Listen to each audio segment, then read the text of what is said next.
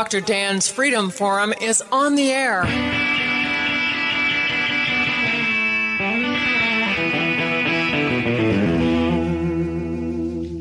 Never send to know for whom the bell tolls. It tolls for thee. Dr. Dan's Freedom Forum is a call to arms for those American patriots who, in the tradition of our founding fathers, will stand up now to defend the Constitution and the liberties that it guarantees to each citizen, to each of us.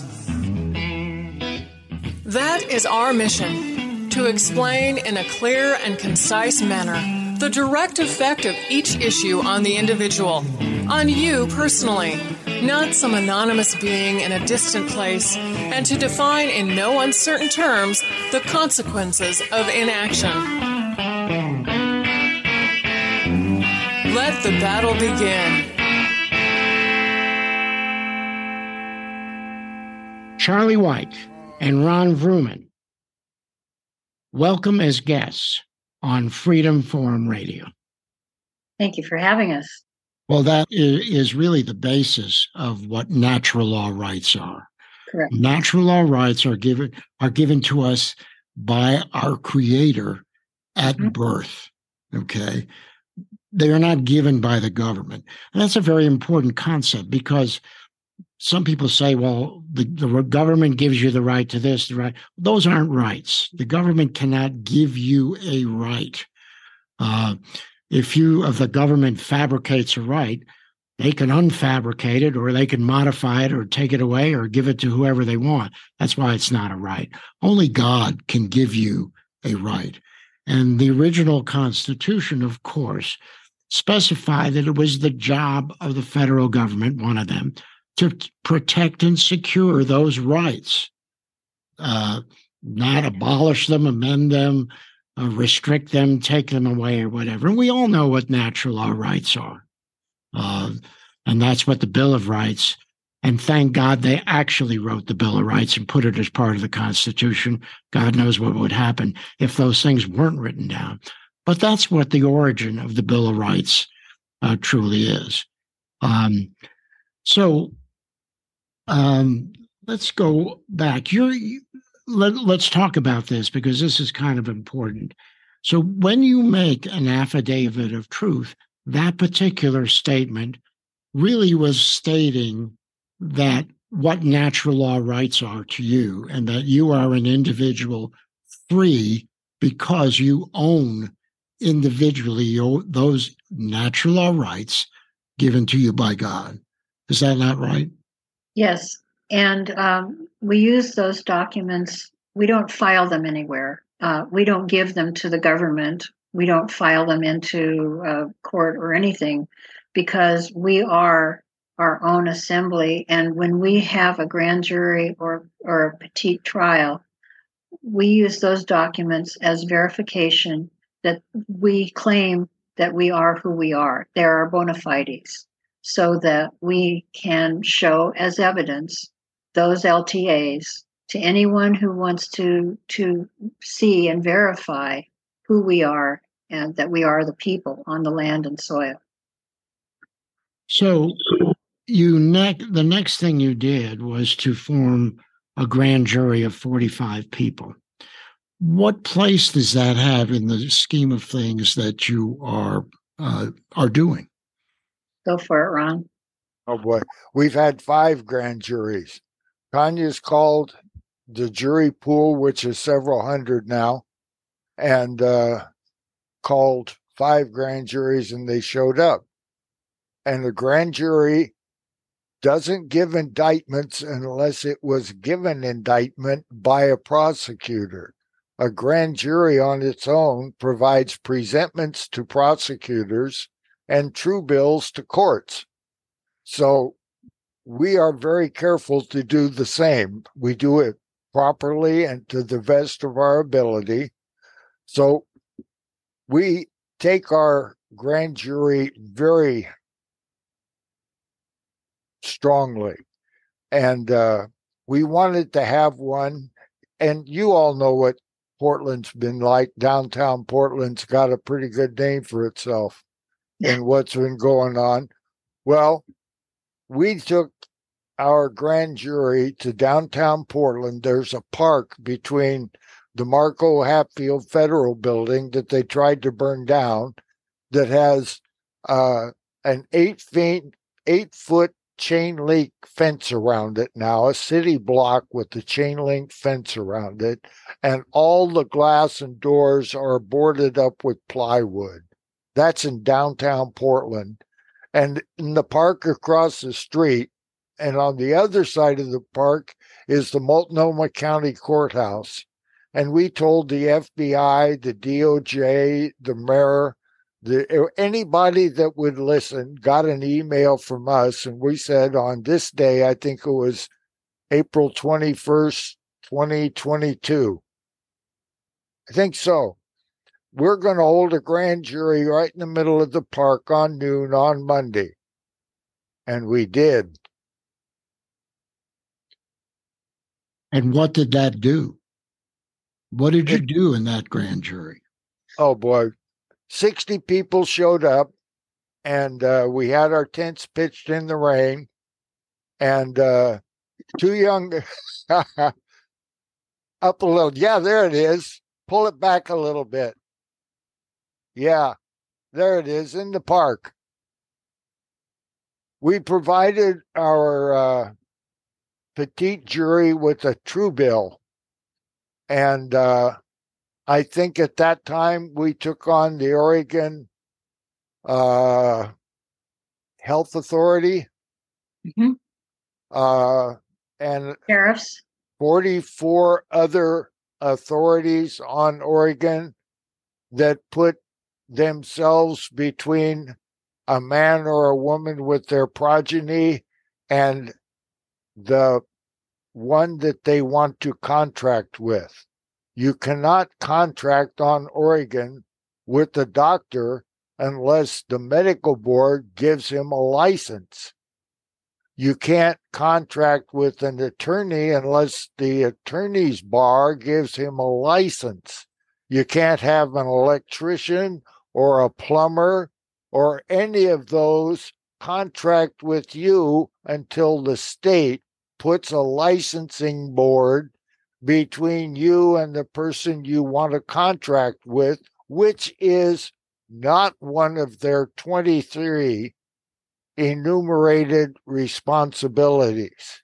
That's not their job, but they do it. So that's called to their attention.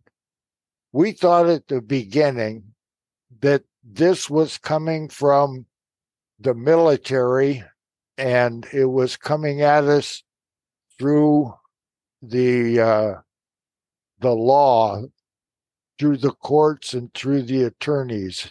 And we now think that this is coming at us through medicine and big pharma. That's how they're going to take us out. And a year ago, April, we did what we thought best. Which was? Tell him, Charlie. Well, we held the grand jury and we voted that we felt that we had a long list of individuals as well as the Oregon Health Authority and Oregon Medical Board and OHSU, Oregon Health and Oregon OHSU, Oregon Health and Sciences University up on the hill. And we held them all guilty of imposing authority over us when we have a right to not take the jab. We have a right to be able to continue to make a living, support our families, and without imposition of authority and fear of losing our job or our position of anything. Yep. Go ahead, Ron. Mechanically or mathematically on this, every time one of those health authorities made somebody do something that broke their unalienable rights or destroyed or violated one of the rights guaranteed by the Constitution. Every time they did that, they violated due process. And due process that has been noted and is not subject to any judgment. It's there, it's fact. You saw them, they did it. That all becomes a due process violation. And 18 USC 3571 says that if you violate the due process of a man or a woman constitutionally, it's punishable by code at $250,000 per issue. So you asked earlier, what does it mean? What it means is everybody that's doing that needs an oath and a bond to do it lawfully. And every time they're bonded, if they break their oath and break their bond, they have no ability to hold an office of trust. So if you have incontrovertible evidence found by a grand jury, found by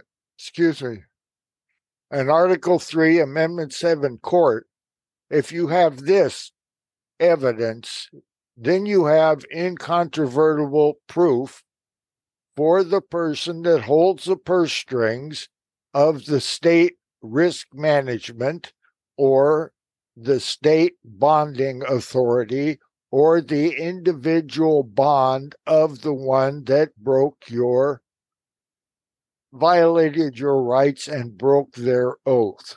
And that's where we're taking each one of these cases through private attorney general, through their own laws. Every time they violate, it's $250,000 fine, penalty. We've got the court to give the order. So I yield. So let me ask you a question, okay? And I want to go back a little bit because you formed a court. Is that correct? And you said there were 5 requirements for forming a court. What are those 5 requirements? I'd have to look. One of them is you have to have a seal. Another one is you have to have the ability to enforce contempt of court. You have to have a certain number of people. You have to have 3 people to form a court. There's no judge in our court. We do jobs of over $20. Judges do jobs of less than $20 in common law, or they go over and work in admiralty or equity or some other law form that doesn't involve men and women.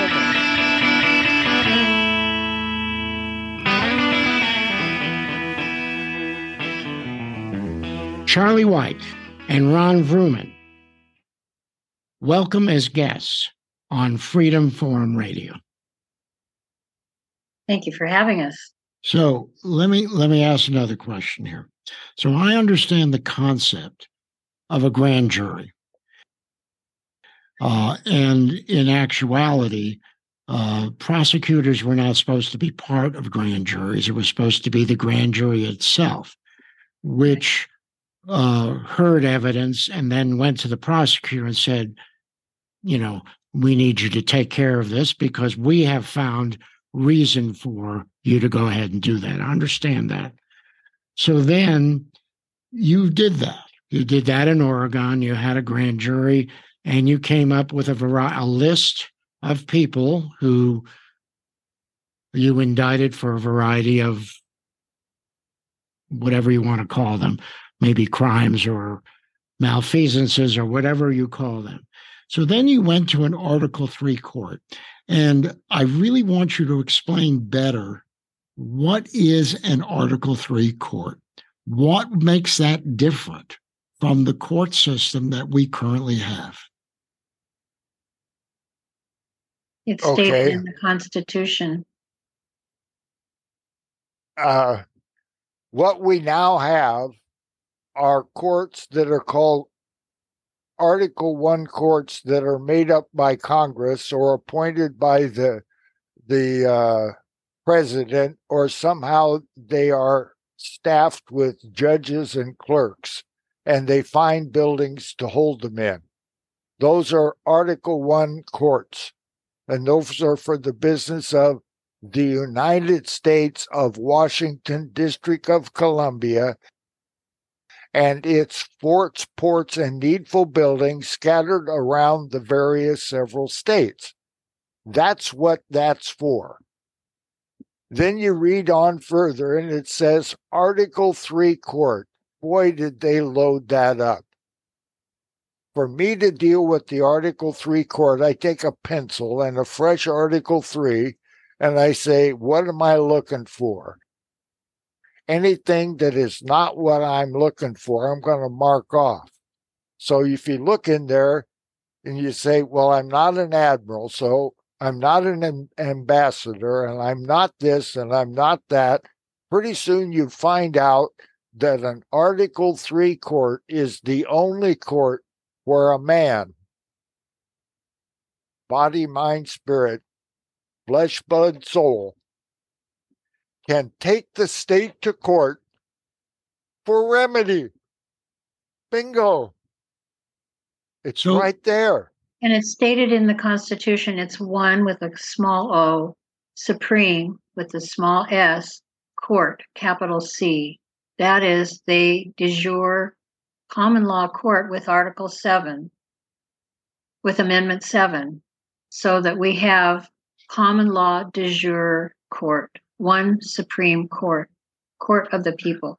So what is the place then of non-federal courts? In other words, we have courts in our county, we have courts in the town and things like that.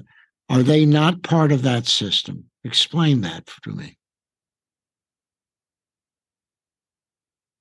Take it, boss. Well, first of all, there's a time frame. If you go back in history and you look at our original Constitution, the United States of America's Constitution, and how it's written, and then there was a gap, and then in approximately 1861, the corporation came in when there was sine die in Congress at the time of Lincoln, an Executive Order 100. And all of a sudden, the Constitution became Admiralty law. It was rewritten, and it ensued in the states. For example, Oregon, and the justices and the judiciary got altered in Oregon in 1910, so that we have an Amendment 7 in our Constitution goes from original to amended. They're both in the Constitution. And we recognized at that point that the judiciary had been changed immensely, and the courts were no longer the courts that were initially established by the original Constitution. They are now fiction. I call them fiction jurisdiction. They're basically banks. They are commercial courts. They're for making money, raising money off the people. That's the layman's explanation. And that concludes another episode of Dr. Dan's Freedom Forum. Join the battle on our website, www.drdansfreedomforum.com. The right to own private property that cannot be arbitrarily confiscated by the government is the moral right and constitutional basis for individual freedom. Guitar sing. Call me the Choctaw. Call me original sin. Call me railroad steel. Call me the mojo man. And call them muddy waters. And people, I just love to hear that old man sing.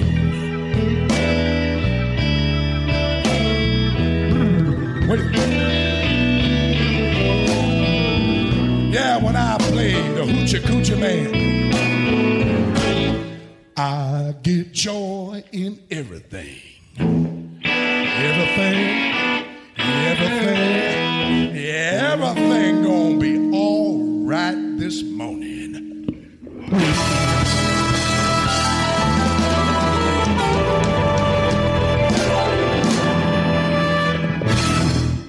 Once you hear Dr. Dan, weekends on WJRB 95.1 FM, you'll know he's right. Really, this is a nation that is built upon the concept of private property ownership. As a matter of fact, the right to own private property that cannot be arbitrarily confiscated by the government is the moral and constitutional basis for individual freedom. Catch Dr. Dan's Freedom Forum Saturday mornings at 8 a.m. and 9:30 a.m. and again Sundays at 2:30 p.m. and 7 p.m. on News Talk 95.1.